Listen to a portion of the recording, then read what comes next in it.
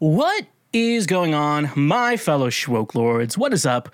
Welcome to the 22nd episode of Cancel Schweezy. I don't know about you, but we're on episode 22. Everything will be all right if you keep me next to you. Thank you so much for clicking a button and listening to me ramble on about all the necessities, So I had a thought today, Rainforest Cafe is the best place for a first date. And I will die on that hill, and no one can tell me otherwise. So thank you, next. Just let you know, go follow me on your social media platforms. I am at the Schweezy. And besides that, I am the Foreplay King over on the TikTok. I've been trying to be a little more active over there lately and do some funny shit. Doing a lot of stitches. Those are a lot of fun because that just involves me telling a story about how the time my mom had to teach first graders the R word, not Republican, the other R word, and then told them, don't say it. Spread the word. No, teach the word, spread the word, then teach the word, then spread the word to end the word. So that was a good story, and that's only quality content you get on my TikTok. So go follow me over there. And also subscribe to this podcast, wherever you're getting your podcasts at. Go subscribe everywhere there. That's free. Like and subscribe. And if you're already paying for a streaming service, go listen to some of my music out on Spotify, Apple. Those are the only two I think people listen to. You can buy it. They're only digital purchases, though. So you're not, super offending me. Because if I was going to want you to buy my music, I would really like you to, get a physical something with it. Like a porno book or something like that. I don't know. Like a Cancel Schweezy themed porn. It's like a solo show, though. So it's just me jerking off. I don't think anyone wants to see that. I can make that right now. I could just start jerking off right now. Upload it to the internet. There's a small niche of... I've learned everything's on the internet. So you don't have to try.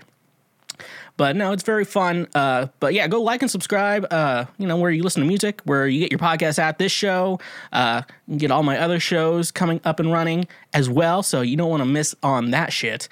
We even do highlights on the show now. So we're going to try to keep the good bits in like that. Because lucky for you, that's what I like. So, don't be stingy and do that. Also, I do stream over on Twitch every Thursday, sometimes Monday, but mainly always every Thursday, playing different video games on my Nintendo Switch because that's the only console I have. But it's a lot of fun. If you want to do that, come hang out with me over there. And like I always talk about, so with Twitch, they have two different buttons. One button is a follow button, which is your free, normal, and get notified when your favorite streamers go live, like when I go live every Thursday.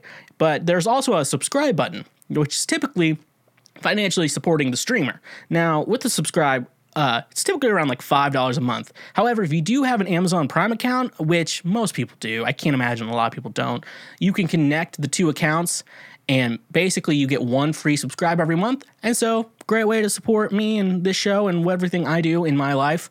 A great thing for you to do. And also, if you don't use it, you're wasting $5 a month that's going into Jeff Bezos' pocket. So if you don't use it, it's basically going back into Jeff Bezos' pocket. So don't be stingy. You gotta go follow over there. And if you also just want to give me $5 and get ad-free episodes, you can also follow the show on Patreon, where you get ad-free episodes of everything I do. So don't be stingy. Check that out. So let's get back to it.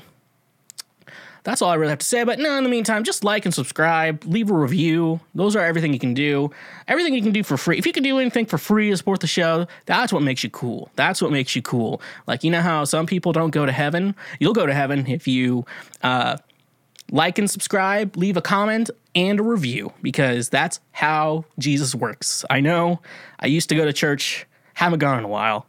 And but I assume that's how it's still running. That's how it's running in my head. So do that. Get to heaven, because that's the best thing you can do. Let's get into the news. So if you don't know, with this show, if you're new to the show, basically what I do is I go through all the news I deem important in the week. And by going through it, I read the headlines and see if I like it that much. And then I read the article. What most people don't do when they see an article, they just get their news from the title alone. We're going to be proactive and actually read the article of the show. And so, without further ado, let's get going let's get into the news. Everything You could say last week tonight, but I think that one's taken by a guy who was in this TV show Community. But there's also last week, the week before, right now. Maybe we'll call it the week before. Welcome to the week before right now with Shweezy, a.k.a. the Foreplay King. Let's get into it. This one's funny. Article written by The Hill, but it's about BBC, which, like, I learned pretty early, like, even before the whole fake news shit started. Well, no, it was around. It's just only Republicans were listening to it. But, oh, I'm sorry. I didn't mean to say Republicans. Only our words would read it. But BBC was supposed to be, like, one of the good ones. Like, they're very neutral in it, and it's, like, a good source to, like, look at news from. So it says here, BBC apologizes for interview with fake Cory Booker. All right. I thought this was funny. I want to know the full story. So let's get into it, folks. The BBC has apologized for airing an interview with someone posing as Senator Cory Booker, Democrat from New Jersey, on Friday. According to a post on the BBC website, the interview only aired at 3 p.m. Eastern Standard Time last Friday, but was not used any other time. In our News Hour radio program, with an E in the end, on Friday, a man claiming to be Senator Cory Booker was interviewed in what appears to be a deliberate hoax. The BBC wrote in a post it called a correction and apology. We have apologized to Senator Booker and are looking into what went wrong to make sure it doesn't happen again. The message was posted to the BBC website over the weekend, and the network made an on-air mea culpa Monday. Why would you use that word? I'm assuming you're meaning like apology. You just use the word apology in your articles. Don't be fucking doing a Josh and like using like a big word that makes no sense for any human being to use in a conversation. So don't be Josh Casey. The BBC declined to comment on how the incident occurred or when the faux U.S. politician was booked. Press representatives from Booker's office did not immediately comment on the incident. This was not the first time hoaxers have managed to appear on national news shows. Last December, an animal rights activist posed as the CEO of Smithfield Foods to appear on the show of Fox Business anchor Maria Bartiromo. Before the show ended, Bartiromo became aware of the hoax and told viewers she had an important correction to make. It appears we have been punked. Yeah, because you're working with fucking Fox, you bitch. All right. Anyways, how do you pull that off? So was this like an in-person or like Zoom type interview? And you just realize you're interviewing the person. I'm like, I don't think this guy's Cory Booker. Like, couldn't have fucking Googled an image of him. I feel like that way too. I feel like I get it because if you do any type of like interview type show, you do have like, you're not always necessarily a fan of the person you're going to interview. But I always say, do a little research beforehand. And also, if you're coming on a show, I've had people like with the Schwegcast do this. Like, they know nothing of the show. I'm like, should I bring my guitar? Am I doing a performance? I mean, I kind of give them the gist of what's going on. But like, well, no, one time I can't remember the artist's name, but I don't really care for them either. But we had an interview scheduled. And then, so basically what I do is, because I'm the one dealing with everything, I'm like, hey, we still good for tonight? You need anything? You know, just being like a good person, just making sure everything's going to be smoothly. And then, they're like, yeah, we're ready. And I'm like, okay, cool. Here's the address we'll be recording at. Just meet me here at this time. If you're a little late, that's okay. Better late than early in my home. And then she's like, oh, I thought this was a phone interview. I'm like, what? When did we ever say this was a phone interview? Like, you think I'm like a fucking radio station, like wanting you to call in to talk about your bullshit? Shut the fuck up. All right, I'm done with this. I'm done with that. That's just like podcast, like dealing with artist shit that makes it so hard to actually like maintain like consistency with the Schwegcast. Don't get me started on that shit. Here we go. Next one. Octopus steals camera and wins underwater photography competition. This is from Scuba News. From what you know is the best news.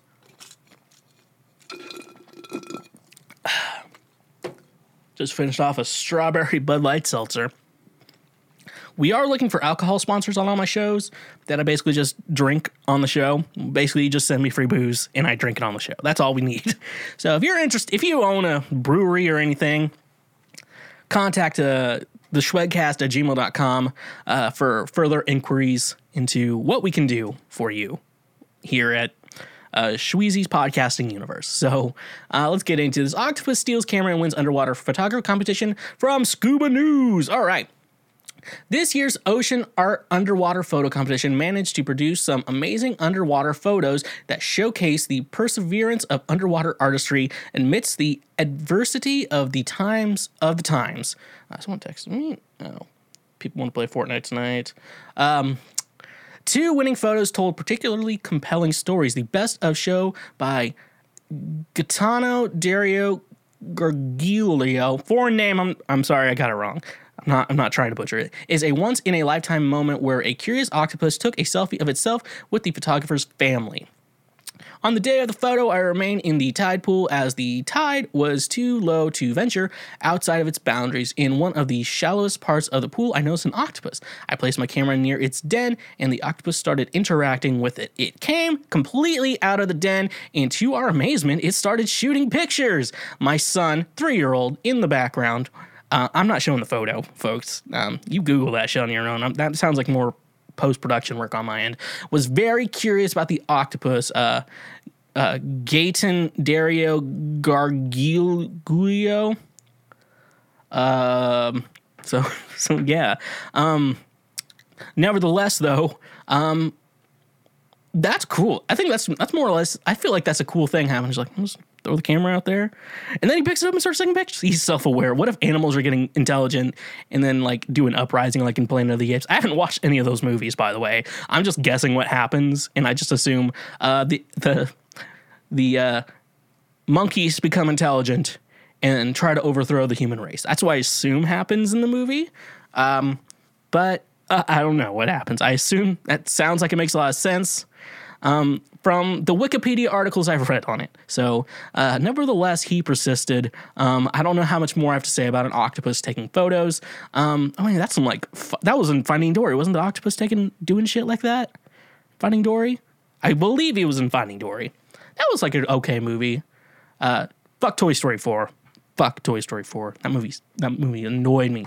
Woody, you are not a ride or die, which is an EP of mine out on all streaming platforms. So fuck Woody, and go listen to my music. That's what we have to say here. Steve Vai injured himself and needed surgery after holding a difficult chord and meditating on it for 20 minutes. That's from Music Radar. Is it a quality source? I don't know.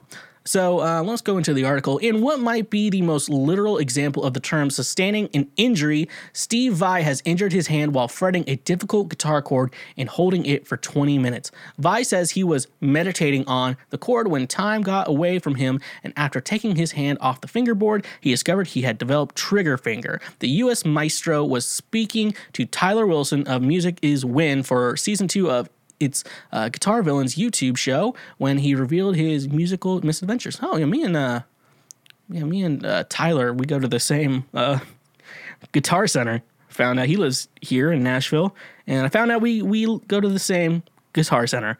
So that's just me name dropping someone I don't know. Personally, I just know one mutual fact about ourselves. Which is very Nashville. I mean, me and him go to the same Guitar Center. I'm like, who the fuck cares? It all started with the acoustic guitar and some experimentation. After all, what is Steve Vai if not a frontiersman for new technique and sounds? It is a lot harder to play with acoustic guitar than I thought, said Vai. There is nothing virtuosic in it, but that's how I screwed up my hand. I was doing this fun thing and I had to put my thumb in this really weird position, and I had to kind of hold this chord really long for a time. I was meditating on it, and I knew it was a hard position, and I kept on sitting there and playing it. Vai, according to Vai, 20 minutes passed long enough to have sprained the tendons and developed trigger finger so severe that he needed surgery to correct it. Mild cases typically involved a splint, but Vai says the operation was a success. He's going to have to wait it out before he can start fretting chords again. They did the operation and they cut in there, and the guy is fooling around with everything in there, and It's really bizarre, but it's all fine. It was something very simple that they can fix, but I won't be able to play for a while. Nonetheless, he has a lot of music in the works. In the interview, he spoke about stripping everything back for a minimalistic acoustic album, and he has also revealed plans for an album of 8-string material. This enforced layoff, however, might give Vai a chance to use his practice technique that you can do without a guitar. Okay. So, Steve Vai is, I'm not saying he's old. I don't know how old he is, but I'm assuming he's in a different generation than me. And I'm very picky. Like, I don't like doing like sports and stuff like that because I don't want to get like injured. I don't like, like you're goofing around with your friends, you can get hurt and stuff like that. I'm like, I don't want to do that. That sounds like an injury waiting to happen. And I like playing guitar, and I like playing piano. I like playing a lot of things, and music is important to me. And that idea would be, that sounds like something you would do as a young guy, and then you realize like, okay, my arm is very a unique process. Like squeezing like this, he uses like the entire arm. It's not like you're squeezing the entire arm. It's not just like these muscles right here. I mean, it includes these muscles right here, but it's including your entire arm. So stuff like that, holding a chord in a weird position like that. The nice thing when you use, like, typically when you play guitar, there is a lot of tension in this kind of area. But there's kind of like a fact that you're moving around a lot that really helps. So yeah, I mean, let this be a lesson to everyone. So do not do that shit. I remember my band director in high school, like, he got like tennis elbow from like conducting, which, I mean, typically you get it from playing tennis because you're moving your wrist like that, and you have to realize it's your entire arm. It's not just like your wrist. Like, so he was like, I guess he got that because it makes sense with the conducting, but I'm assuming there's more tennis players than conductors out there. I'm gonna make just a wild guess about that there's more tennis players than conductors. So, yeah. So, let this be a lesson to everyone out there. Don't be an idiot, and kind of understand, like, if you're a musician, like, understand how your arm muscles work and how your leg muscles work. You just, like, you just have to know the fucking basics. Okay, folks? That's all I have to say on Steve Vai, and the guy I go to the same guitar center as. So that's all we have to say right now. All right, here's our last article for the day. This is good for a lot of people. It's from WTRF, which I assume is out of somewhere in North Carolina. Smoked at least 100 cigarettes in your lifetime? Then you can get vaccinated starting March 24th in North Carolina. North Carolina is moving to vaccinate those in Group 4 against COVID-19 beginning on March 24th. As part of that group, if you are a smoker, current or former, who has consumed at least 100 cigarettes in your lifetime, you too can get vaccinated, according to the North Carolina Department of Health and Human Services. The vaccination changes come as President Joe Biden announces Tuesday that the U.S. is on track to have enough COVID-19 vaccines doses for every adult by the end of May. Biden added that he would like to see enough vaccine doses for every educator and school worker to receive the first dose of the vaccine by the end of March. He said he would direct every state to prioritize educators for vaccination. Also on Tuesday, Merck and Company Incorporated announced it will help make rival Johnson & Johnson's single-shot COVID-19 vaccine in a partnership President Biden called an example of good corporate citizenship. The government will invoke the Defense Production Act to equip Merck's plans to be able to produce the Johnson & Johnson vaccine, Biden said. Group 4 North Carolina is also composed of adults 16 to 64 years old at high risk for exposure and increased risk of severe illness. Homelessness and incarcerated people who have not been vaccinated are also included.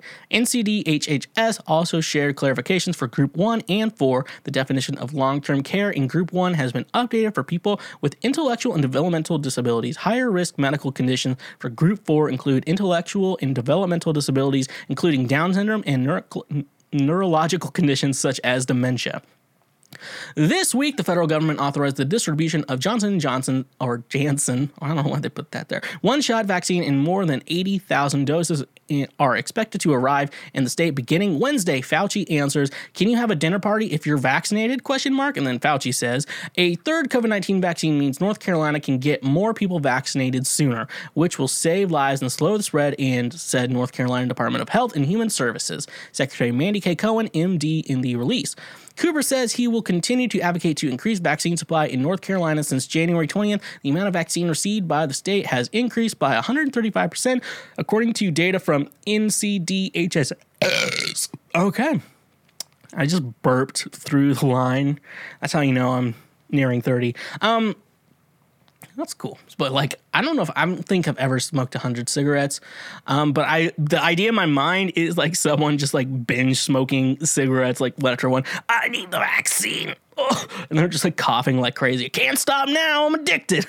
Just doing that. They're doing one with fat people too. I think in California, they're going to let them. It's like, well, maybe I need to gain some weight for my health. And that's a good joke.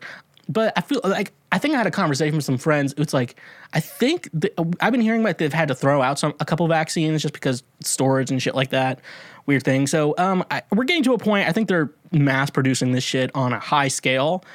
Don't feel guilty if you get it before someone else, okay? Let's just all try to get it. I think I'm at the point, I think I'm going to just figure out how I'm going to do it, how I'm going to do this, folks. And that's how I plan to be.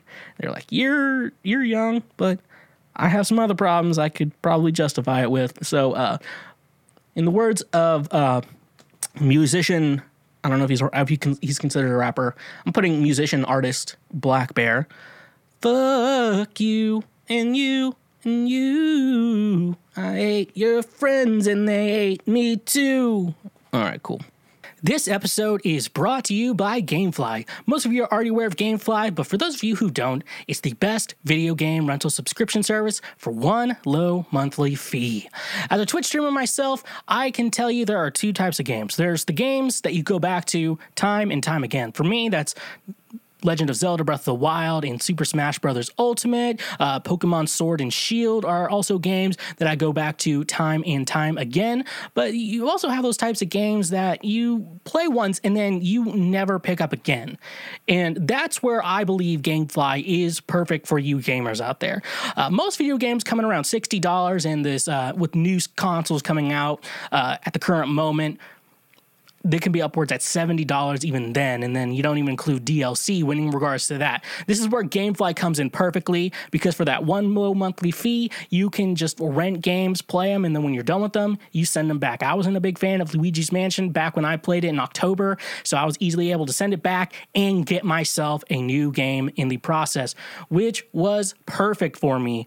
Just start playing other games, just be able to open your horizons on what games you want to play with Gamefly is my personal favorite thing. So for the low monthly price, your first 2 months, if you use the link in our description, your first 2 months are only $10. So stop wasting so much money on video games. Stop spending $60 on a game you're only going to play once. Use the link in our description today, and you can start playing more games, rent games, play it as long as you want, and when you're done, just send it back. They will send you a new game to play. It's that simple. So use our link in the description today for your first 2 months of $10 with Gamefly. And just a reminder, when you support our sponsors, you also support this show. I want to talk to you about today's sponsor, FNX Fitness. FNX Fitness is committed to creating innovative supplements of the highest quality to provide focus for a productive morning, energy to thrive all day, performance supplements to reach new goals, unique sleep and recovery formulas to support any sport, and healthy supplements to support an active lifestyle for years to come. They also have a fantastic clothing line so you can look good while you work out. With your purchase of any product with FNX Fitness, one thing I love is that they donate a gallon of water with every purchase you make to a child in need in a country that doesn't necessarily have clean drinking water, which is perfect. You get to feel good when you buy a product from FNX Fitness. You can start using their supplements, work smarter, not harder with their supplements. That way you can get the most out of your workout, and so you no longer have to be fat. Hashtag pray for Mike. So using the promo code Schwegcast or the link in our description today, you can save 15% off your purchase with FNX Fitness. Again, that is 15% off of your purchase when you support FNX Fitness and get a product from them. And a reminder that when you support our sponsors, you directly support this show. So it's time for more Schwoke movie reviews, where I watch movies that were made / released before 2010. Jeez, the seltzers just give you the burps.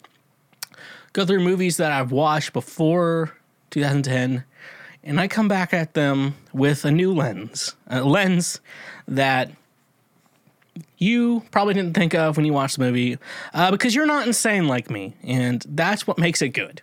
So this week, I decided to watch Ratatouille, a Pixar film. It's a weird when you have a film, like from Pixar, which are notoriously known for making great movies. And I really thought about this because this week I did think about the people talking about the Ratatouille musical that was going on and people submitting stuff. And I know they already did all that shit, but I was like, maybe I could write something and maybe I'll watch the movie, get some inspiration. Did write a song. I'm not going to air it this week because songs take a while to get done. And I'm just one man. I can only do so much for you folks. So it is. I kind of like the song, but one day you may hear it. Doesn't sound like music I actually make.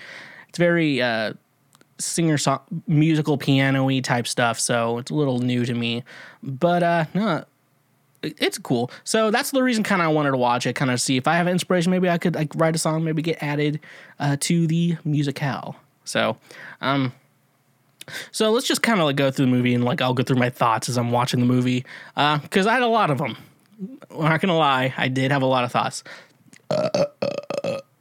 So this is what you came here for, me burping and talking about cartoons.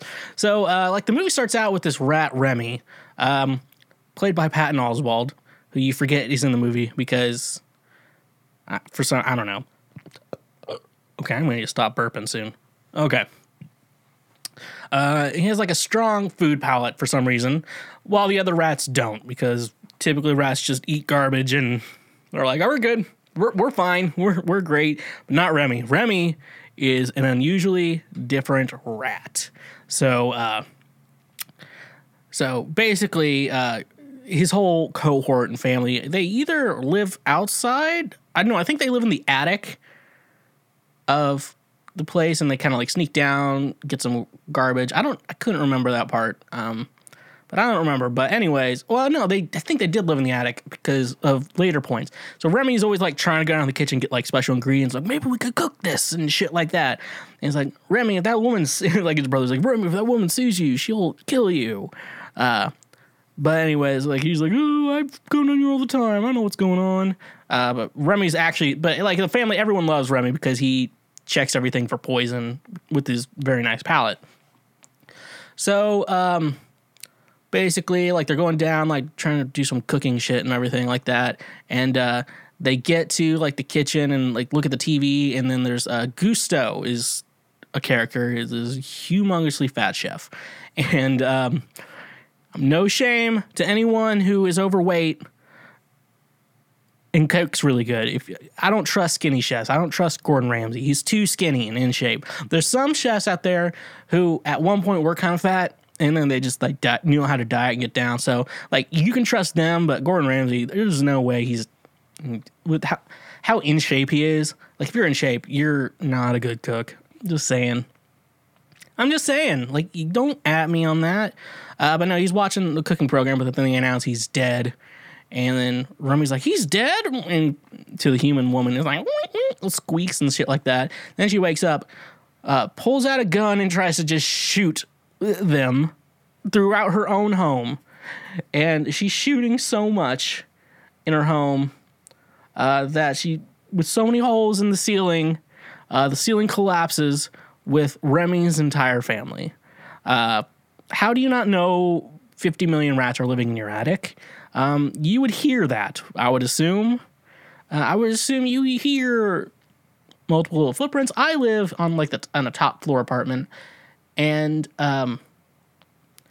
one time they did work on the roof on a Friday, the day I record this show, and they there's you could see nails damage that they've done, how shitty of a job they did, and I noticed that, and if I could notice that, I could definitely hear a bunch of little footprints. Even if you live on a bottom floor apartment, you hear your neighbors. It's not old news. So be who you want to be, folks.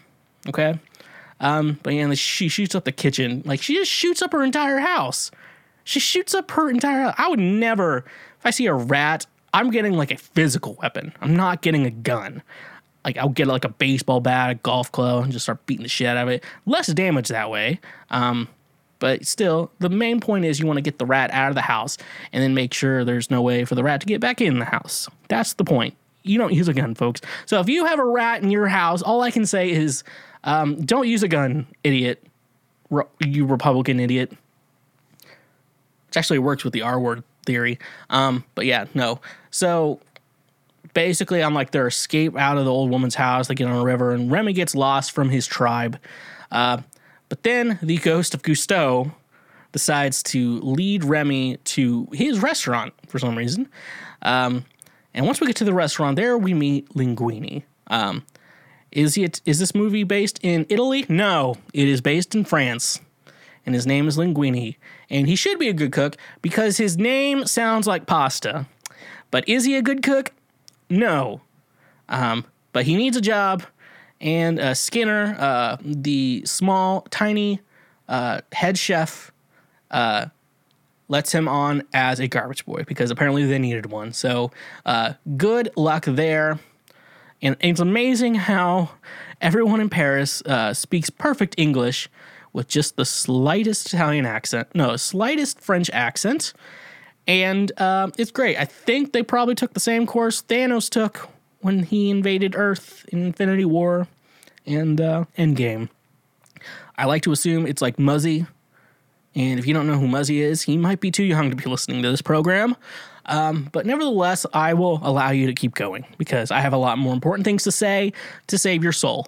But so yeah, we meet Linguini, and he should be a good cook because he sounds like his name is Pasta.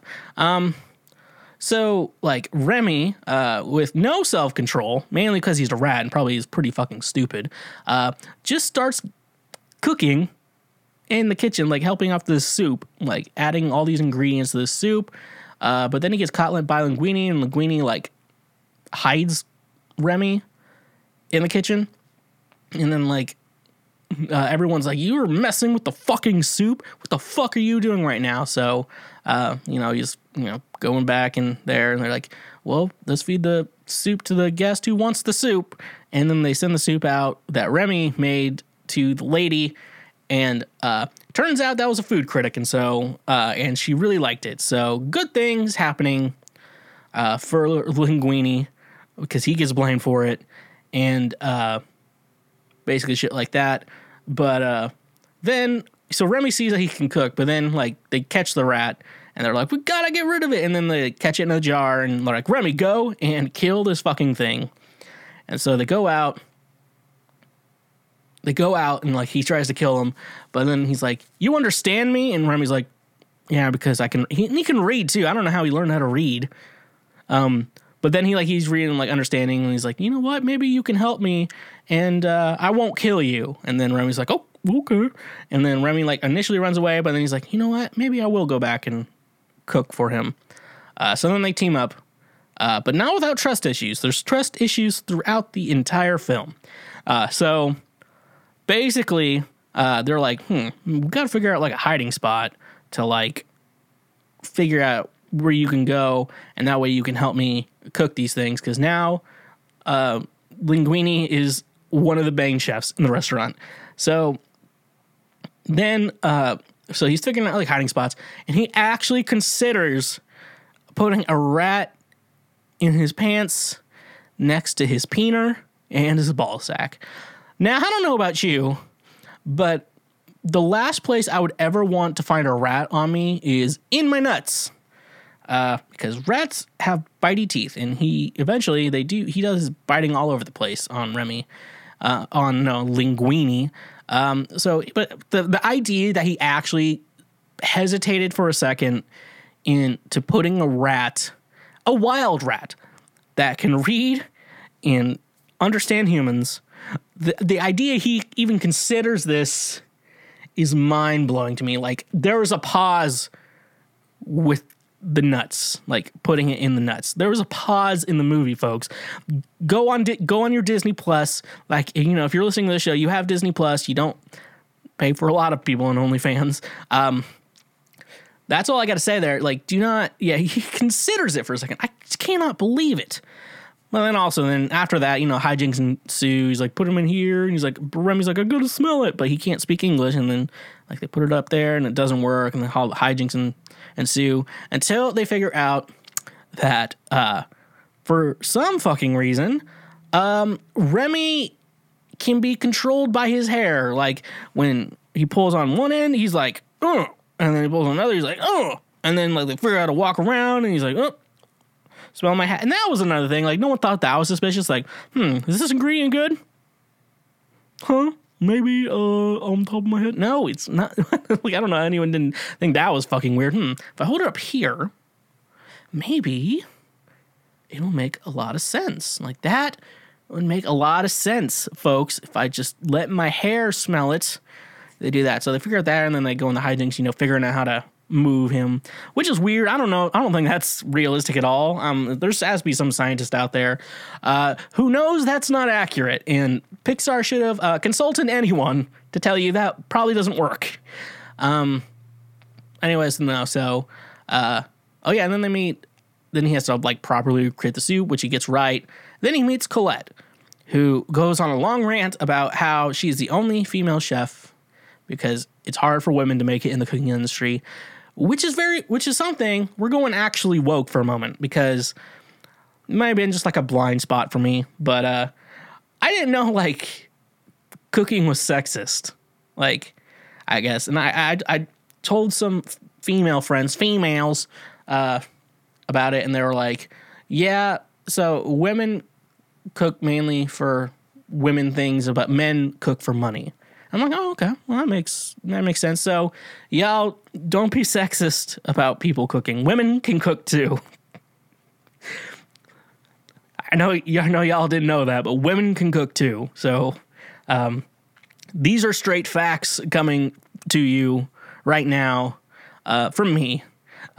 Important news bulletin: women can cook. I bet you didn't know that, but they do, and they're just as good as men. I'm pretty sure if we're going top chefs of all time, I'm probably sure it's 50-50 men and women. I can't imagine it's like more men than women in that situation. I have to think it's 50-50 in the best cooks of all time. But that's a rant for someone else, because I don't know if I'm qualified for that. It's like maybe a rant for Guy Fieri or one of Guy Fieri's friends. That's the only chef I respect, is Guy Fieri and Guy Fieri's friends. So, okay, so then there's the twist in the movie. Turns out Linguini is Gusteau's secret son. Now, I bet you're all shocked here, because Gusteau was morbidly obese, and I'm assuming that was the cause of his death. I can't imagine it's not. And if he was probably recreated and one of the fat people in WALL-E. We're just going to make an assumption there that he was in WALL-E too, but it was recreated. He was cloned because they all needed something from him. But we find out it's Gusteau's secret son, which I didn't realize he was clapping cheeks. Imagine Gusteau. Look up a picture of Gusteau from Ratatouille and imagine him clapping cheeks. I don't, because it would more likely, it wouldn't be gross to me, it would be sad. Imagining him cooking, clapping cheeks. But Chef Skinner's upset because somehow in his will, the next chef in his restaurant received all his money, not any relative of his. And that's for me when I realized that Skinner's not small because of any genetic problems. He's small because he's a little bitch, and he is our main antagonist of this story. As we have learned, he is short because he's a bitch. So sometimes, most of the time, when someone has a genetic problem or a disability, it's because life takes its toll on everyone. But sometimes it's because you're a bitch. And remember, like I said, that for Burgermeister Meisterburger, that's why he's in a wheelchair. And for, a Mr. Potter from It's a Wonderful Life, he's in a wheelchair because he's a bitch. And Skinner is short because he's a bitch. Sometimes God does the right thing, and jot that down. It's in the Bible. I always know. You can always say that, and it usually works. But Skinner is small because he's a bitch. And then, and then Skinner starts getting really like suspicious over Remy. He keeps seeing the rat. He thinks, which he is, and he's like going crazy about it. So he takes Linguini into his office and starts getting him real drunk to try to get him to confess. Now, this was all before the Me Too movement. I would have assumed that he would have tried to have sex with him if I didn't already know this was a children's film. But if this was real life, folks, in real life, if your boss asks you to come to your office and drinks a lot with you, and I'm speaking to the women here, I'm assuming you would probably already know this, but if your boss wants you to come to his office and gets you drunk, just say no to that, because sounds like something bad's going to happen. This is why kids' movies has ruined our lives. It's like, oh, I'll trust my boss. He won't rape me if he gives me an entire bottle of wine. So, nevertheless, he doesn't confess because Linguini is a ride or die, and also that's his job. So he doesn't need a reason to get fired. So it doesn't work, but Remy is outside just like eating his food, and then he reunites with his brother and his family, and they kind of do a kerfuffle because Remy's like, I'm going to live with Linguini, but it's nice knowing you. I'm going to come and visit all the time like a normal people work, but that's not how rats work, because rats are not human, and this is a cartoon. So they get into an argument like, we got to stick together because we have to build our tribe and stay alive together. And then he takes him to the dead rat shop where there's just like a bunch of dead rats hanging on the wall. No one's eating rats. Like, are you selling dead rats? How is that a business? It's France. I'm sorry, I forgot. It's France. France would sell dead rats to people. It's like, here's your rats, but it's also a rat poison store. We got the dead rats, and then we got the rat poison for you. Take it all. Whatever you want, it's on. We'll help you out. We're just trying to make a sale. A business is struggling right now because no one wants to buy dead rats. But we get a couple customers in for the rat poison, which is actually useful, but no one for the dead rats. So I don't get this store. I don't get this store at all. It's just a bunch of dead rats hanging on a wall. Like, come and buy your dead rats. It has to smell eventually, though, right? Like with like beef and stuff like that, they like do some shit to it where it's like they cut it and shit. Like they skin it. I don't know. I don't hang out with dead animals. I just cook them and eat them. But no, like, what? I don't understand this fucking dead rat store. It makes no sense to me besides the rat poison. And also, like, why are you having a store specifically for rat poison? Like, that's such a niche market. Like, obviously, like a bike store or a guitar store makes sense. I mean, mainly you sell, like, at a bike store, you sell bikes. And you probably sell wheels and shit like that based on it. But with the rat stores, like, we sell dead rats and rat poison. That's all we sell. It's such a niche market. And that's a problem I have with France. But I also don't know a lot about France. So I should probably research France before I start talking any more shit about them. But nevertheless, Remy still believes in humanity and goes back to Linguini to help him. So he finds, so Skinner was like, I need you to clean the entire fucking kitchen. Even though I just got you drunk, really drunk. And Linguini's like, fuck you, but fine. Fuck you, and I'll see you tomorrow. So he passed out halfway through cleaning, like anyone would after getting severely drunk and passing out. But then Remy finds him and is like, I'll help him get up and get his shit going. Turns out Remy can reanimate Linguini when he's passed out. When he's not moving, and has this whole kerfuffle argument with Colette because he's not conscious and she's getting mad at him, and which leads to an argument, and they go outside and Linguini is about to reveal Remy to her, but when he pulls up the hat, he reanimates Linguini to move forward, and then they kiss, obviously. Normal movie fashion, obviously. Love interest. We found the love interest, folks. We did it. We found a love interest, and it's better than ever, folks. The one chick in the restaurant. Who knew? The one woman in this movie is the love. Well, besides the grandma who shot up her own home, who turns out the only other woman in this movie was the love interest. But Remy does not want women. He only loves cooking food.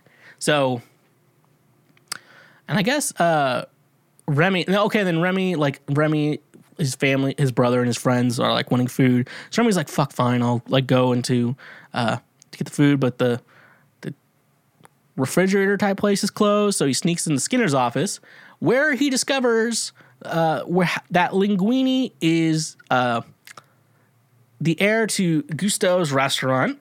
But obviously Skinner walks in, they have a little fight, and he runs away, and he gets away and gets it to Linguini, and Linguini finds out, becomes the owner of the restaurant, and Skinner gets fired, and in his unemployment, instead of just finding a new job, what Skinner decides to do is stalk Linguini, because now he has no job, so he has a lot of free time.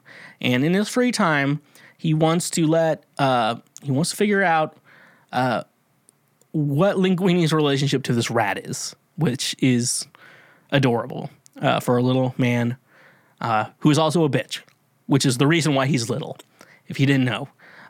He even calls a health inspector saying there's a rats in the restaurant. He's like, well, we'll come in 3 months, which is also a weird thing as we come up to later.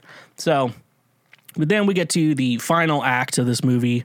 Linguini and Remy get into like a little fight when he's like on like getting interviewed for the TV, and he's like, my inspiration's Colette. And he's like, I'm not going to fucking say a rat is my inspiration. We'll get shut down immediately. And, so they get into a fight about that. Very, very one-sided, if I do say so myself. So Remy's like, oh, I don't need you. He goes away. But then he's like, oh, I actually probably need him. So then Remy runs into his family again, like, we want food, come get us some food. And he's like, you know what? Fuck it, bring the whole tribe. They all come in, sneak into the kitchen, like, are all getting their food. But Linguini comes back to the restaurant, like, wanting to apologize because he can't do it without him. And then he catches his entire cohort of rats. And he's like, you're still using me, because there's trust issues between a rat and a human. Who would have guessed that two species that don't speak the same language are having problems with trust? So Remy's like, oh, I'm done with you. And then they leave. And then Anton Ego shows up to the restaurant, and he's like, I heard you guys got better food now, and I'm being a little bitch right now for some reason. Mainly because he says he doesn't swallow food he doesn't like, and he's probably just hungry. So I'm going to assume that's the problem with him. And so, anyway, so I think Remy is like, I still know I need to help him with this Ego situation. Ego is the last name of this dude. Who's malnourished. And so, like, oh, yeah, and then, like, Skinner sets up a little trap and traps him and then throws him in the trunk of his car. And then Ego is there talking to the waiter. He's like, I want some wine. How about some perspective? I'm like, the guy's like, what? And he gives this, like, I'll have perspective and you will bring me the food. I'm like, can you just shut the fuck up right now? This is the stupidest fucking conversation I've ever heard in my entire life. And I used to live in Missouri. So that's all I have to say. And then where am I at my notes? Oh yeah, so eventually the ghost of Gusteau gives him a little pep talk. This is the part where I actually wrote the song for. Like, Gusteau gives him a pep talk. He's like, I'm not a rat. I don't belong with the rats. I don't belong with the humans. What am I? And he's like, you're you. That's the song I wrote for this, if I ever release it. But no, he's like, yeah, that. And then his family breaks him out and gets to the door. So once Remy's at the door, all the kitchen staff is like, rat. And then like they're all about to kill the rat, and then Linguini jumps and he's like, "Stop it, everyone, stop it!" And he gives this gay little speech about how this rat has been cooking for him all along, and that. And then everyone just quits on the spot because they're like, what the fuck is going on right now? And is that what you do in a job? Because I've worked jobs where there's a lot of stupid shit that's going on, and I've stayed because I need the paycheck. But not in this situation, though. No, not in this one. So, not that. So, then, okay, so they realize that it's just Remy and Linguini. Eventually, Colette returns because she's on a moped and sees a bookstore with Gusteau's book that said anyone can cook, and they're like, you know what, fuck it, a rat can cook. And then like she goes back because that's the dick she's riding. But then Remy gets his army of rats to help him cook and everything, and Linguini is gonna wait tables because that's the best situation for that, since the wait staff is all gone. It's like, well, let's have the one person who's not cooking wait tables. That's how I think places work. And yeah, so the rats are doing all this shit, led by Remy, doing that. Then the health inspector walks in, and when they're like, I'm not gonna be able to see that for like 3 months. But then like conveniently the day, like he walks in unannounced. Are health inspectors allowed to just come in unannounced? I don't know how restaurants work. But then they're like, what meal are we gonna make for Ego? Because I guess he didn't decide anything, and they're like, let's make this dish called ratatouille. That's the name of the movie, folks. We got the name of the movie. And so they make ratatouille for him. He eats it, and he has a flashback to his childhood. That's how good it is, to like when his life was better. So a malnourished man eats his first meal in forever, and eventually he wants to meet the chef, and they have to wait till closing, and then they take out the rat, show him everything that's going on. And then Ego's like not phased at all, a little confused at first, but not really phased. But you know, he liked the meal, so he was not a dick. He gave a good review. But then we get to the end of the movie where they had to let the health inspector go from the rats tying him up, and they shut that shit down immediately. Like an army of rats cooking. Like this can't be safe. And so the movie ends, and Ego loses all credibility, but he likes the food so much because it's the only food he actually will eat. And so now he's being nourished. And so the movie ends them opening a new restaurant called Ratatouille. But I believe everyone who goes to the restaurant is okay with the rat cooking. So that's how the movie ends. So folks, we live in a society, everyone. We are living in a society. And all I can say from this point, honestly, I don't even know the fucking... I feel like there's like morals to movies. Like I feel like there's morals or like meanings to movies. Is the meaning of a movie even a rat can do anything? Or a rat can achieve greatness? Is that the moral of this story? I just finished WandaVision, but no spoilers. It's kind of about love and loss. Like that's kind of the idea of grieving, like this idea of grieving, like the meaning of it, like what you do to, grieve someone. I mean, so we get to this point, like what's the purpose of this story? Like obviously, I think like watching it's good, but then when you critically think about it, like the story makes like story-wise, like the story makes sense. But when you think about like what's the meaning of this story, rats can cook food sometimes, very occasionally. That's the meaning of this story. And why do we fall, Master Wayne, to stand back up again? I believe is the quote. Overall, though, I'm still weirded out by a whole woman just shooting up her entire house. Like, that's very stupid. There's another question. Would you let a rat cook you food if he was in, like, the hat of Linguini, Like, because he's not really contacting your food at all. Still in, like, a clean environment. Just a singular rat on someone's head. And also, what would happen if Remy had to poop on his head? Did he just let it go? I gotta poop. Did you just fucking shit in my hair right now? But no. I don't know. Maybe I will get that song done for the Ratatouille musical.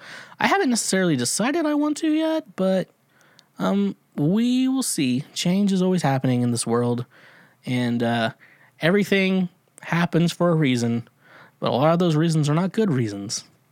And Pixar decided to make a movie about a rat cooking. And so some days I feel down, and then I think about a rat cooking food, and I decide that things aren't always as bad as I think they are. So we have that. So that's my thoughts on Ratatouille, a movie by Pixar starring Patton Oswalt and no one else I know. So, yeah. This episode is brought to you by Drizzly.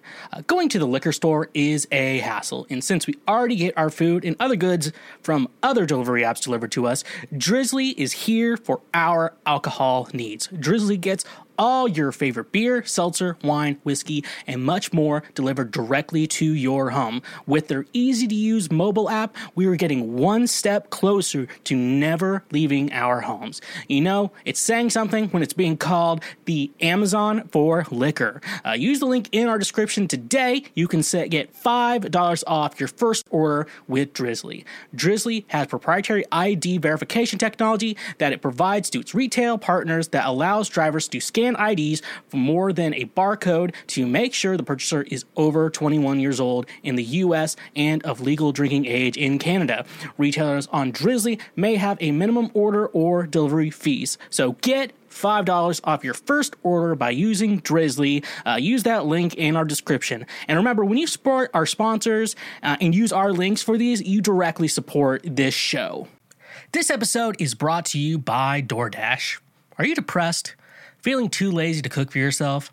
Are you wanting to support local restaurants in your area because they're struggling due to the pandy? Well, DoorDash is here to save the day.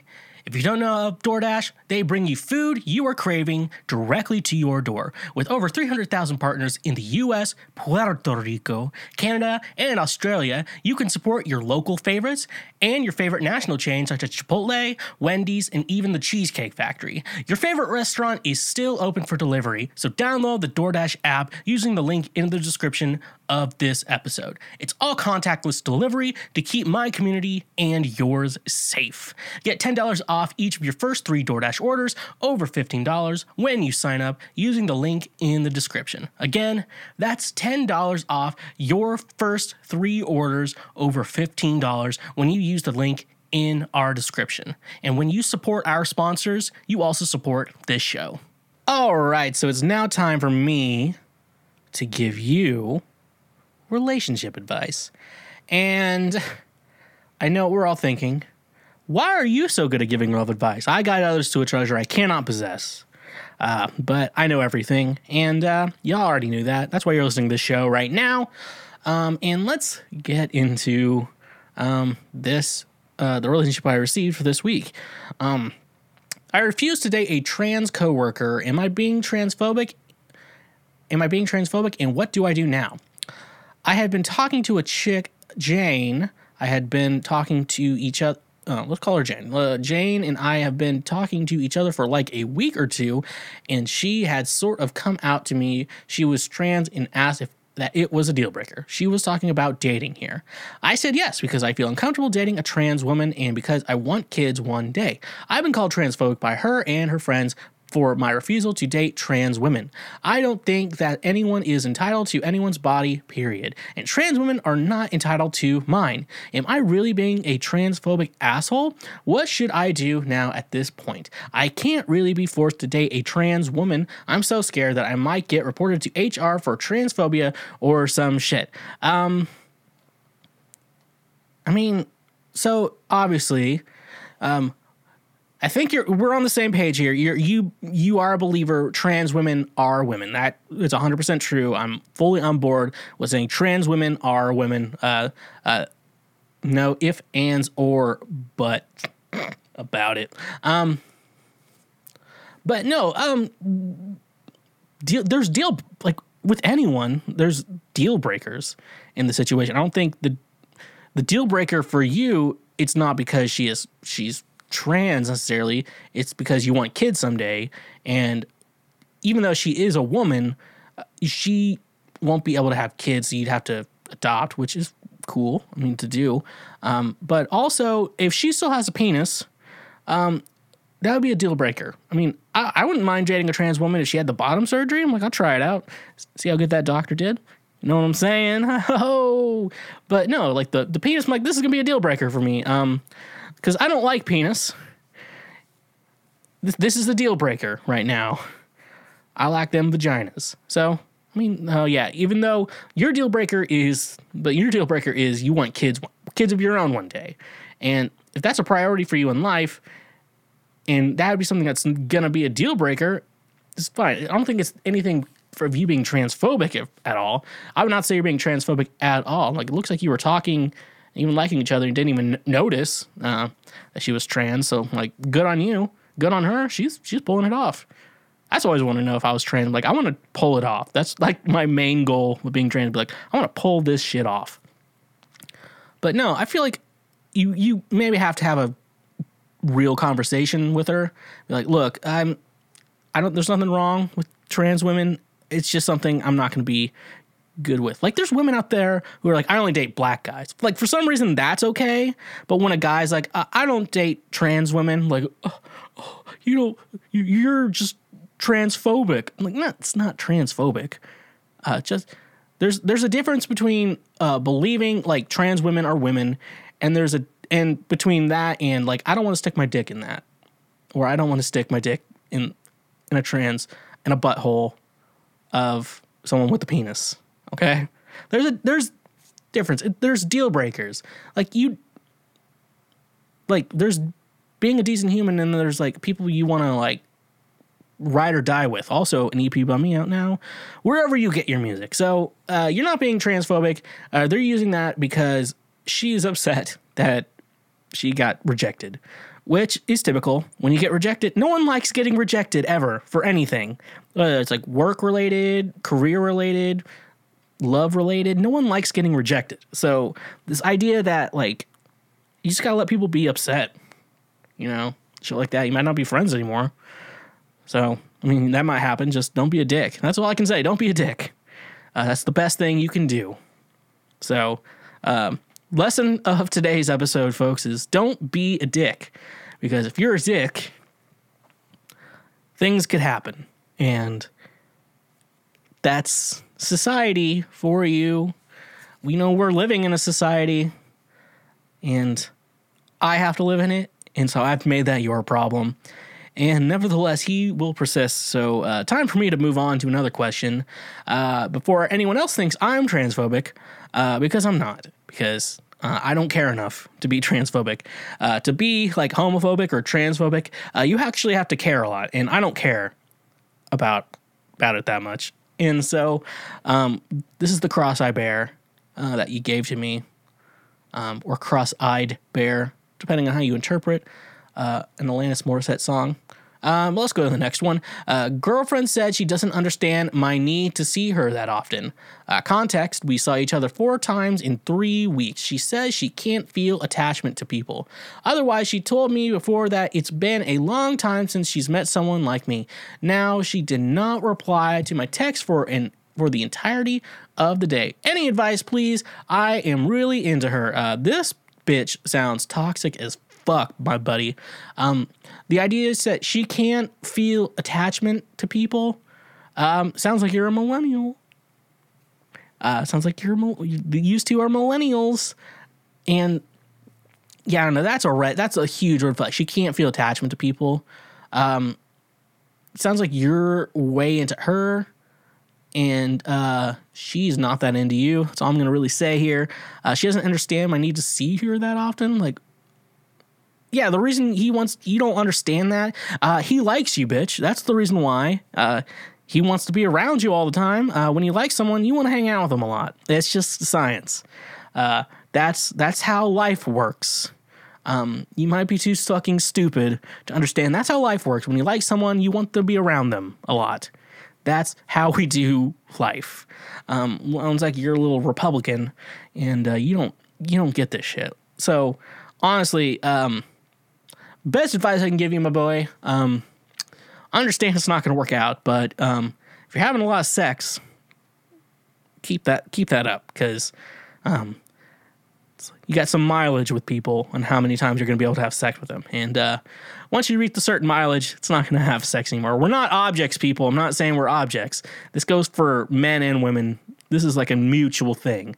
Like, you only got so many fucks in with a person until things are done. Like, it's just how life works. Like, you only have so many fucks in your life with certain people, and eventually one day you run out of the fucks you get to have with that person, because that's the way it is. And we live in a society, folks.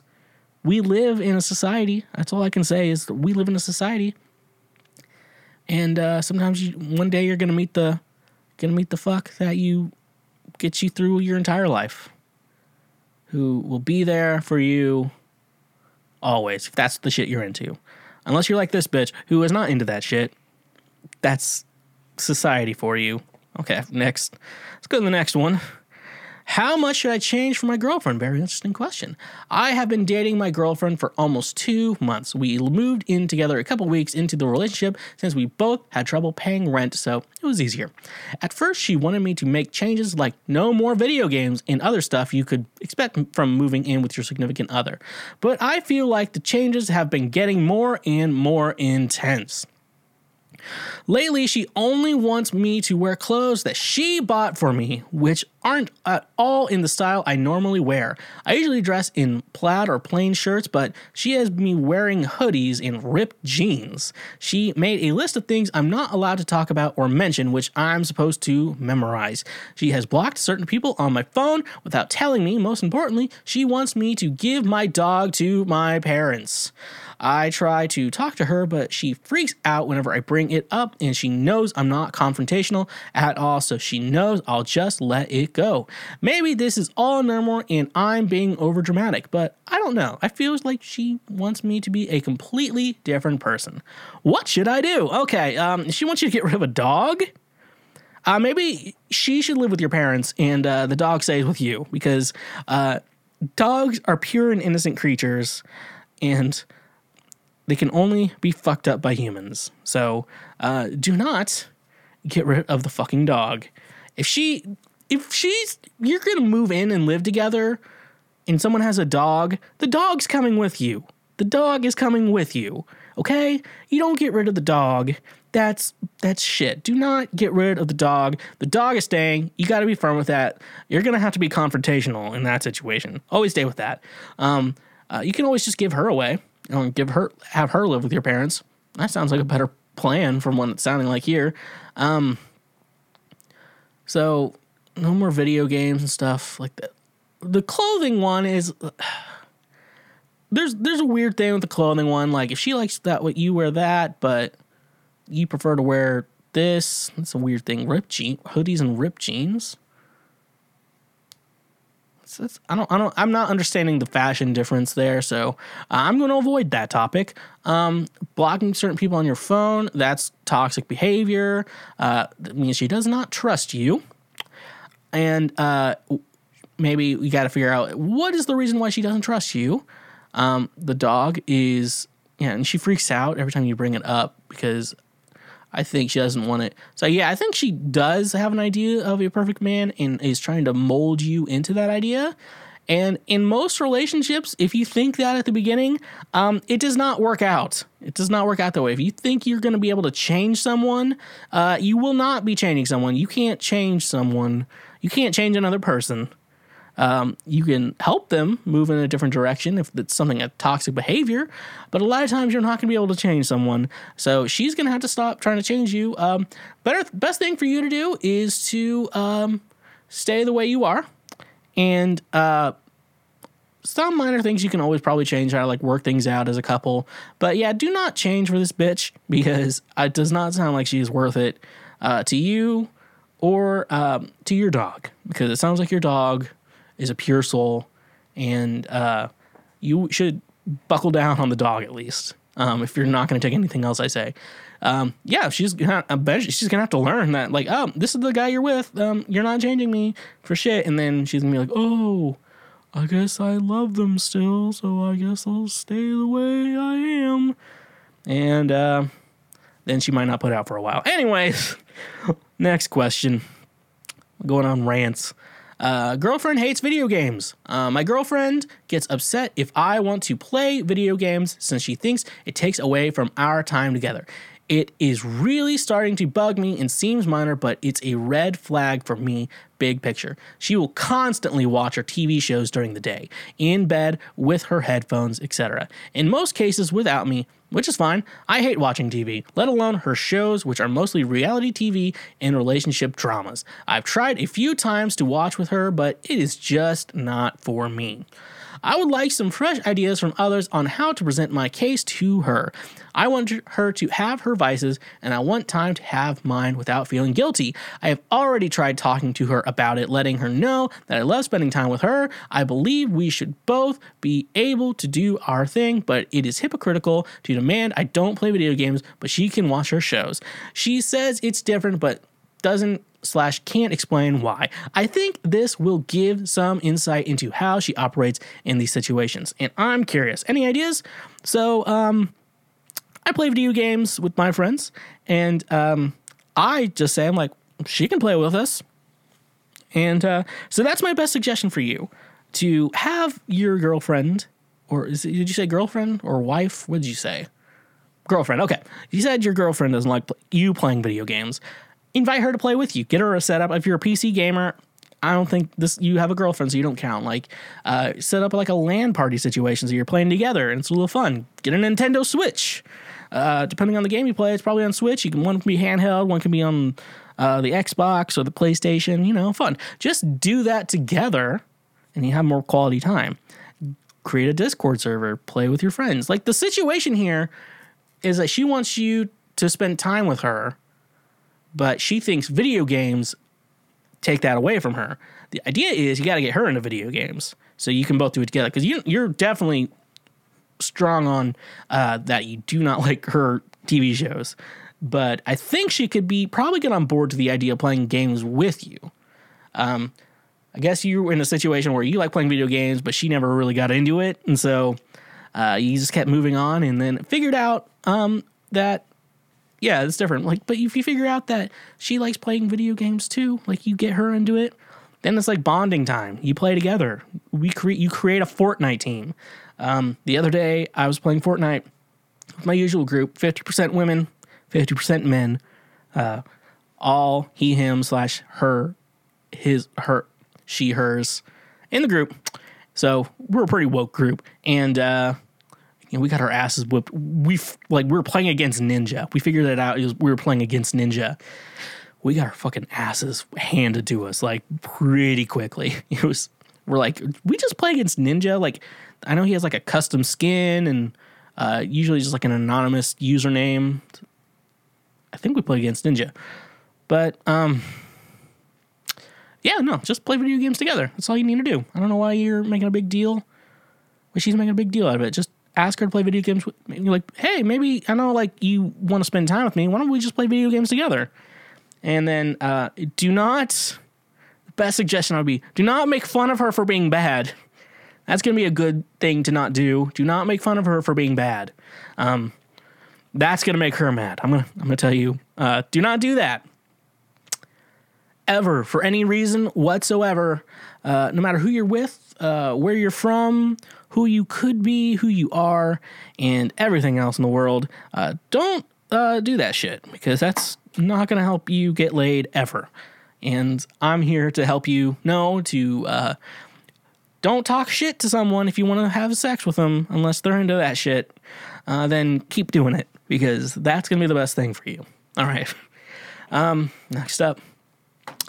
Boyfriend has ongoing bad hygiene issues. Lost caused? ? Preface. If your advice is break up with him, don't bother commenting. I'm on my last nerve with him and already there mentally. I'm writing this for answers to why. Thanks in advance, guy. Just guy. Thanks in advance, guy. Like, yeah.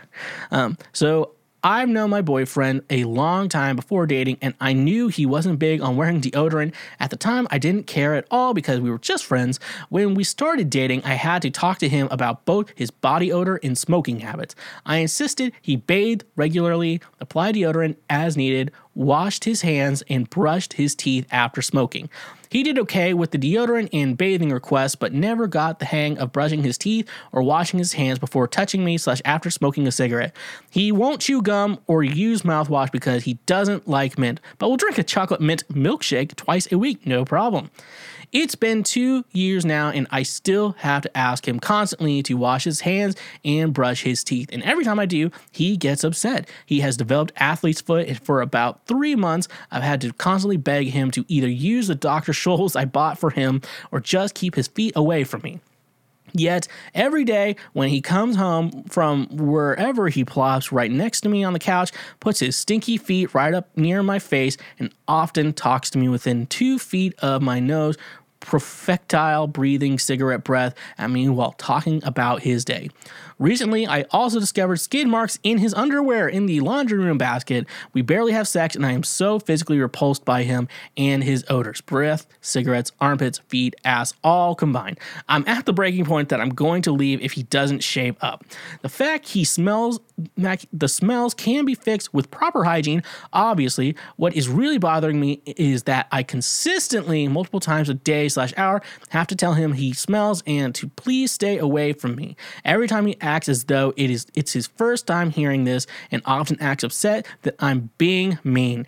I was nice the first 2 years I had to smell your rank mouth, ass, and armpits. I'm tired of being nice. I'm tired of smelling things that make me want to vomit only just to realize it's coming from a human. We used to sleep together, but he would always face me in the bed and end up snoring his terrible, awful breath directly up my nose all night, to the point I actually had dreams I was changing a diaper or cleaning a gas station toilet, only to wake up to the stench that is my boyfriend an inch away from breathing into my face from his gaping cigarette trap. I get that he can fix these issues so easily, but I don't understand why he won't fix his hygiene. Why does he enjoy being told constantly that he smells? Why is he okay being the smelly guy? Why doesn't he feel bad or insecure about these smells? I'm not the only one who has noticed his friends often make remarks too. What the fuck is wrong with him? And no, he doesn't have medical issues. He saw a doctor about it, and she confirmed it is his hygiene. P.S. I told him I refuse sex until he wipes his ass properly, and it hasn't motivated him at all. Why? So the last part of this is very interesting. Sex is a motivating factor for men. For men, we have to go out and conquer things to impress the ladies, to get the sex. And that's the reason we do everything. That's why men have built castles. That's why men have written albums titled, or EPs titled Ride or Die, that are out wherever you listen to your music. And the reason we do that stuff is to get our penis touched. That's kind of our main motivator. And we think, like, well, no, you just want to be satisfied in life. Well, part of being satisfied in life is eating and getting your dick touched. So that's a big thing. There's some mental health issues with this guy. If he, after so many times, like, if sex not a motivating factor for him, like, no, this idea is just like he's refusing. Like, you're like, I'm not having sex with you till you wipe your ass properly, and he's like, all right, well, I just guess I just won't have sex. Like, it's just disgusting. This dude is, I'm almost thinking this guy is a lost cause. Only thing you can do is harass him. Like, do not sit on this couch until you brush your teeth or chew some gum or something like that. Like, does he necessarily need to do mint? No, just give him like a Tic Tac. Just be like, bitch, I don't care if you don't like it. You're taking it. The fact that every time you try to fix him, it's so weird. And like, doctor be like, you need to clean yourself properly. Honestly, I'm getting to a point. I'm looking here. I think he's a lost cause. I'm looking at the situation. This guy's a lost cause. The only thing I can really say is if he's not just, I'm always against the ultimatum thing. But I'm not going to say this is necessarily too many ultimatums. Like, look, I can't deal. These are, I think this, I'm going to say it's not an ultimatum. It's a deal breaker for you. Just like, look, if you can't get your hygiene together, we have to break up because I can't deal with how gross you are. Like, this is, I love you, but this is becoming a deal breaker and I can't do this anymore. And I know you're like, I like his personality. I'm like, well, you know what? You can't change your personality, but you can change your hygiene and make it better. Hygiene is one of those things. I get women are gross too. I'm like, I don't date gross women like that. I'm like out of my league. I'm like, if I have to shower and smell good, you have to shower and smell good. We're equal. Men and women are equals in this world. And if you're not cleaning yourself, you better, because you're fucking disgusting. Only thing, the best thing I can say, like, you're not necessarily making an ultimatum. You're dealing with a deal breaker situation. Like, you can't deal with the situation anymore. If you can't change this one detail, like, women put ultimatums like, we don't want to get married. But then, but your hygiene shouldn't be a ultimatum. Your hygiene should just be you fucking taking care of yourself. That's all I can say. Like, your hygiene, it's just you taking care of yourself. I can't express any more of that. Your hygiene is it's part of taking care of yourself.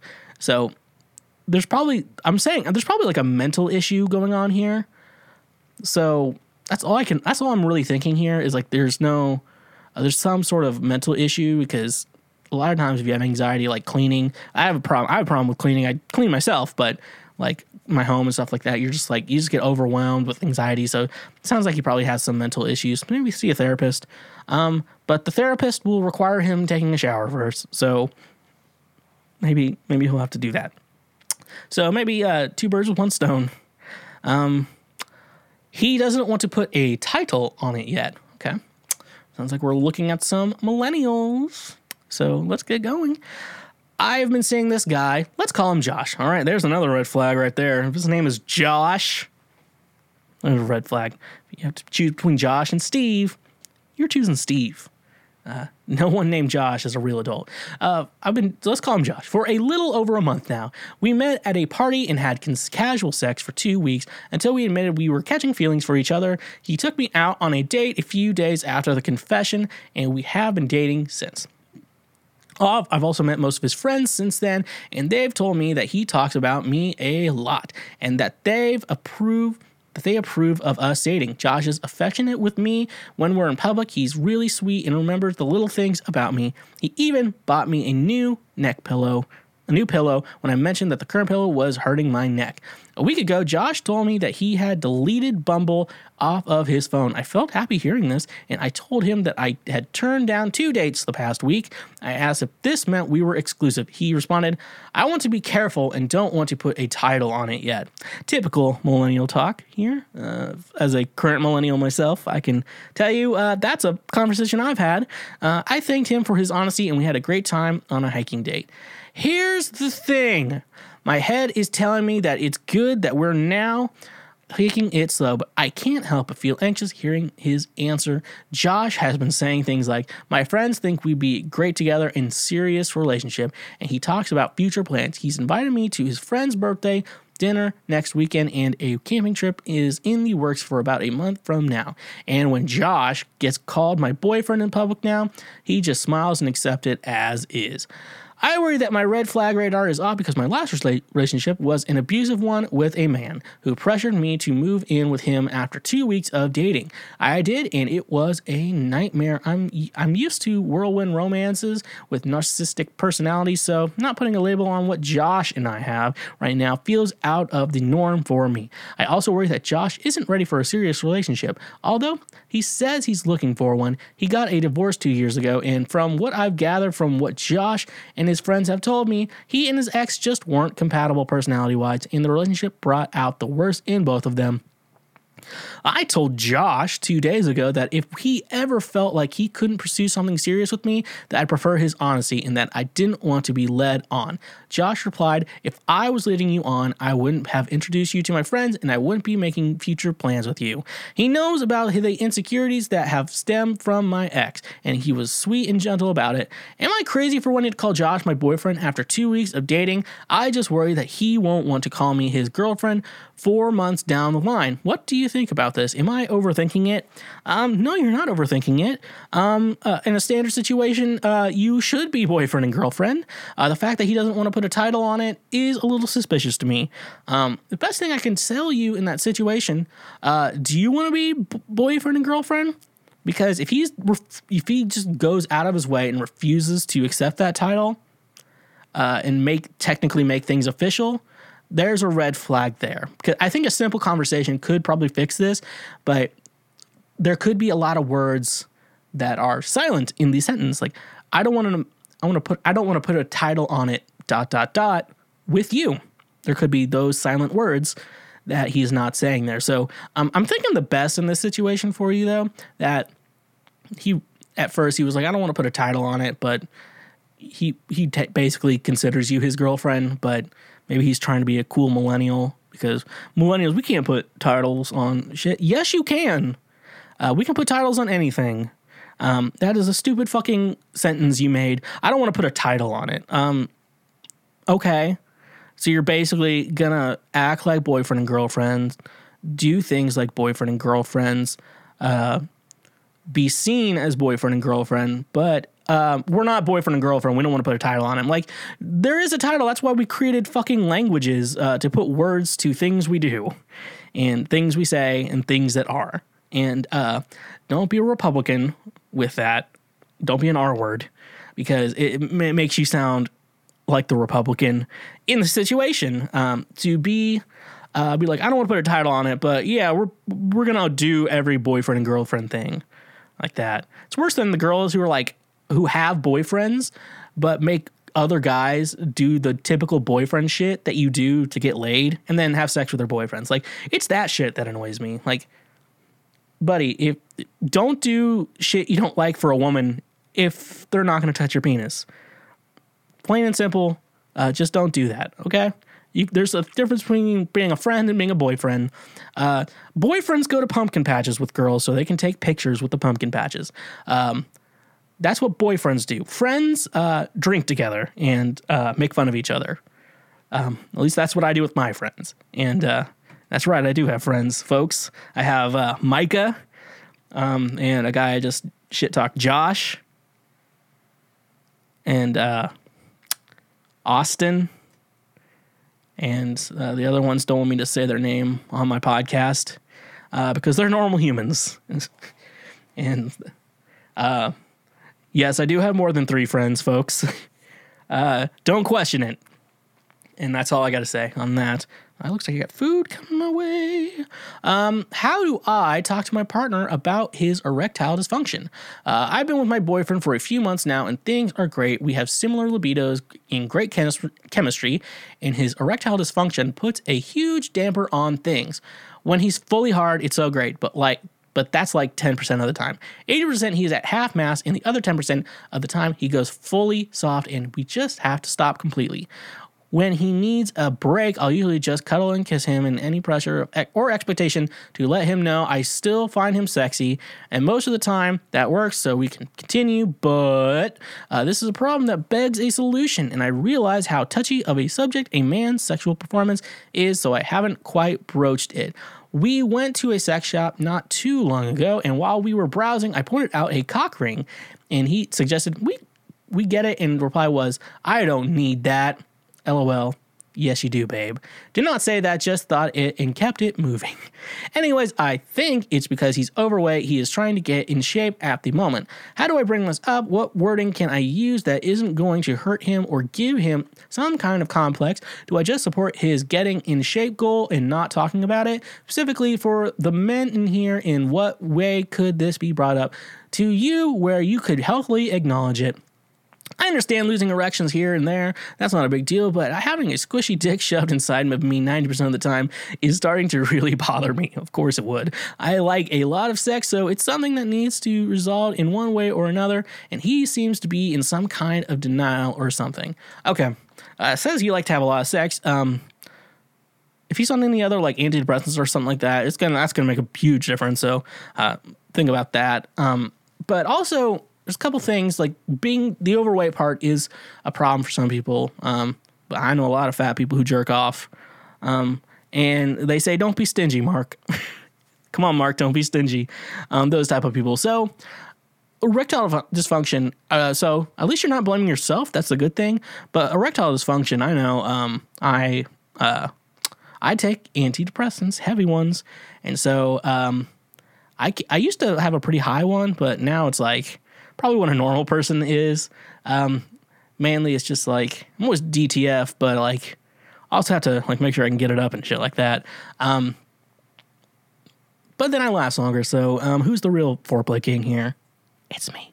But also one big thing is I've listened to a couple podcasts on this, so I'm obviously an expert in this field. But a lot of times erectile dysfunction, assuming that you're not like super an older couple, erectile dysfunction could be like a check engine light on a man's body.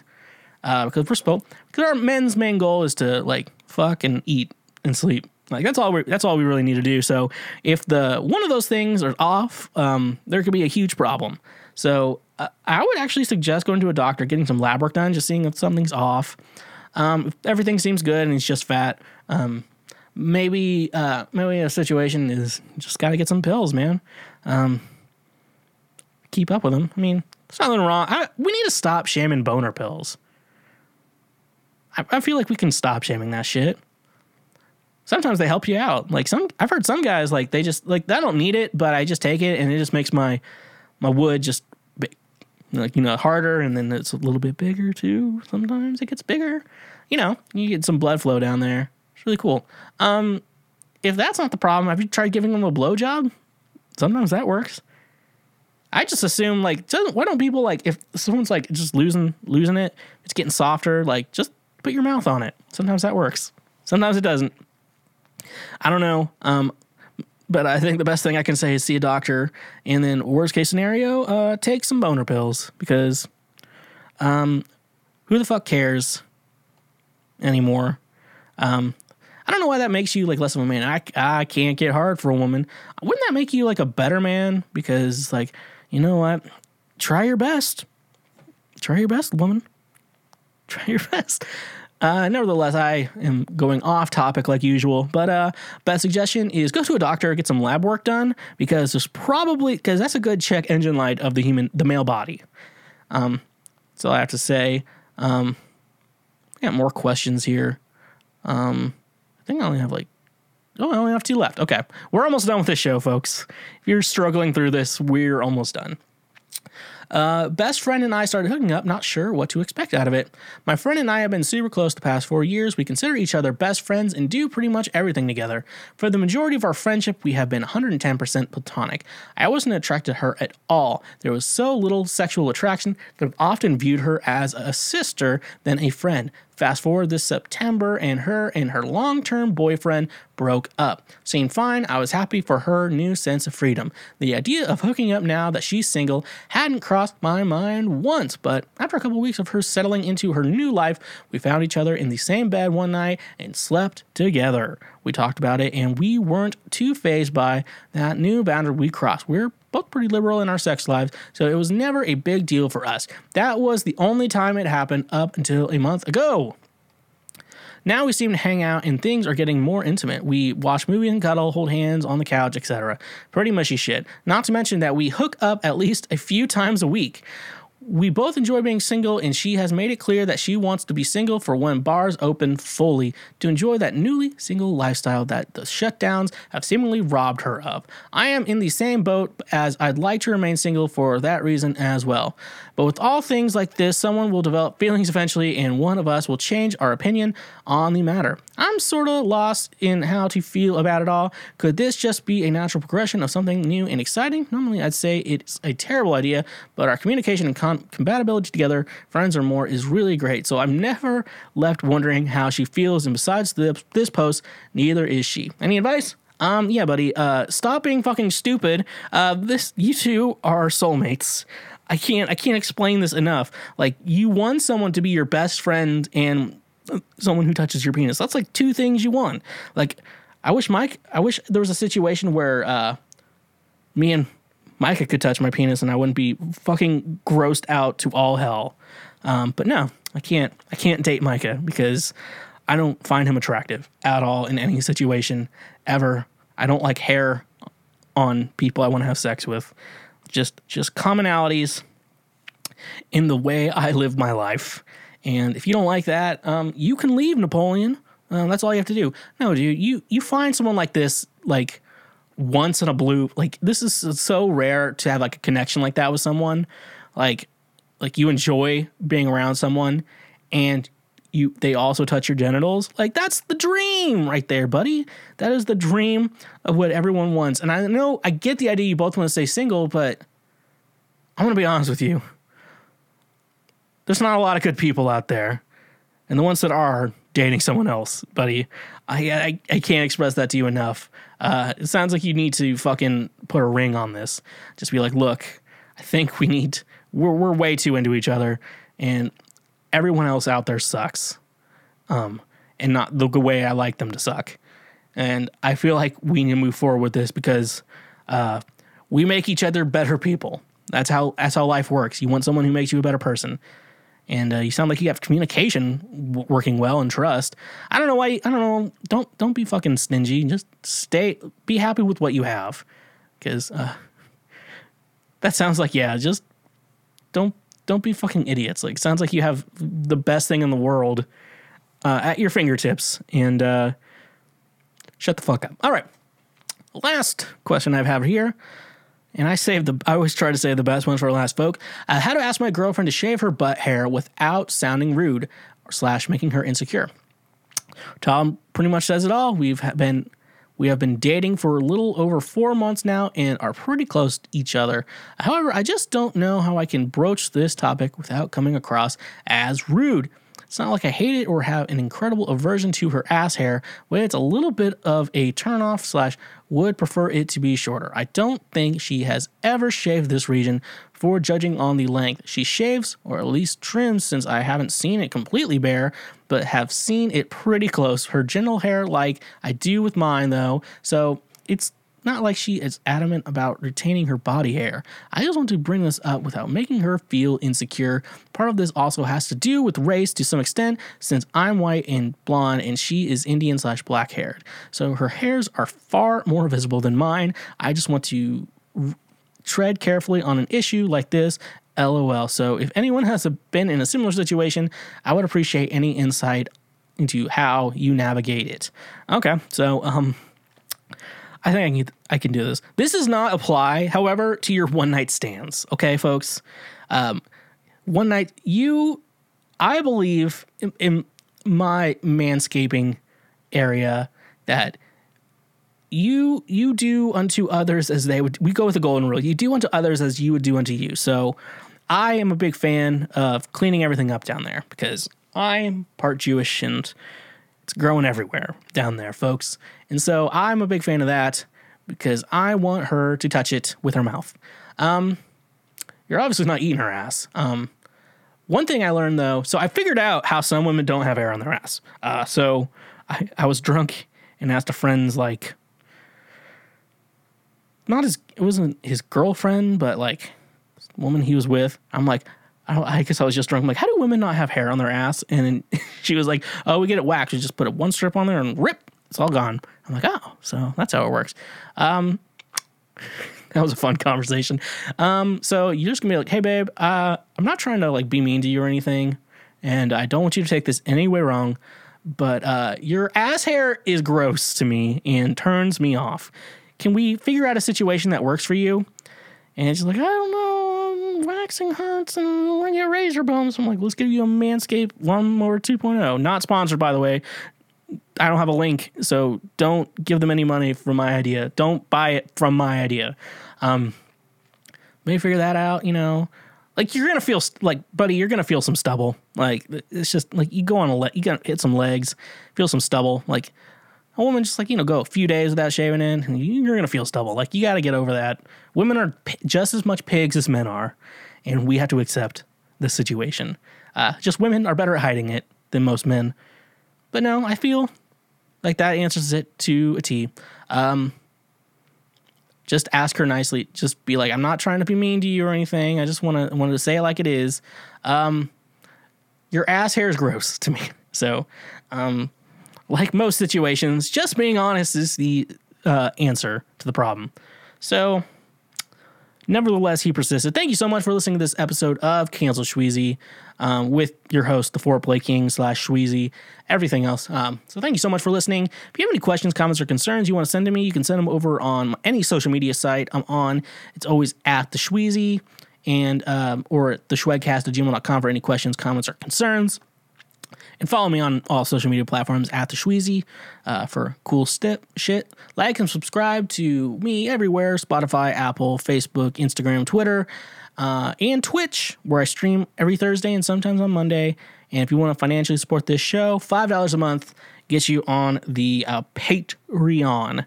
And nevertheless, he persisted. So thank you so much for listening today. And like always, stay awesome.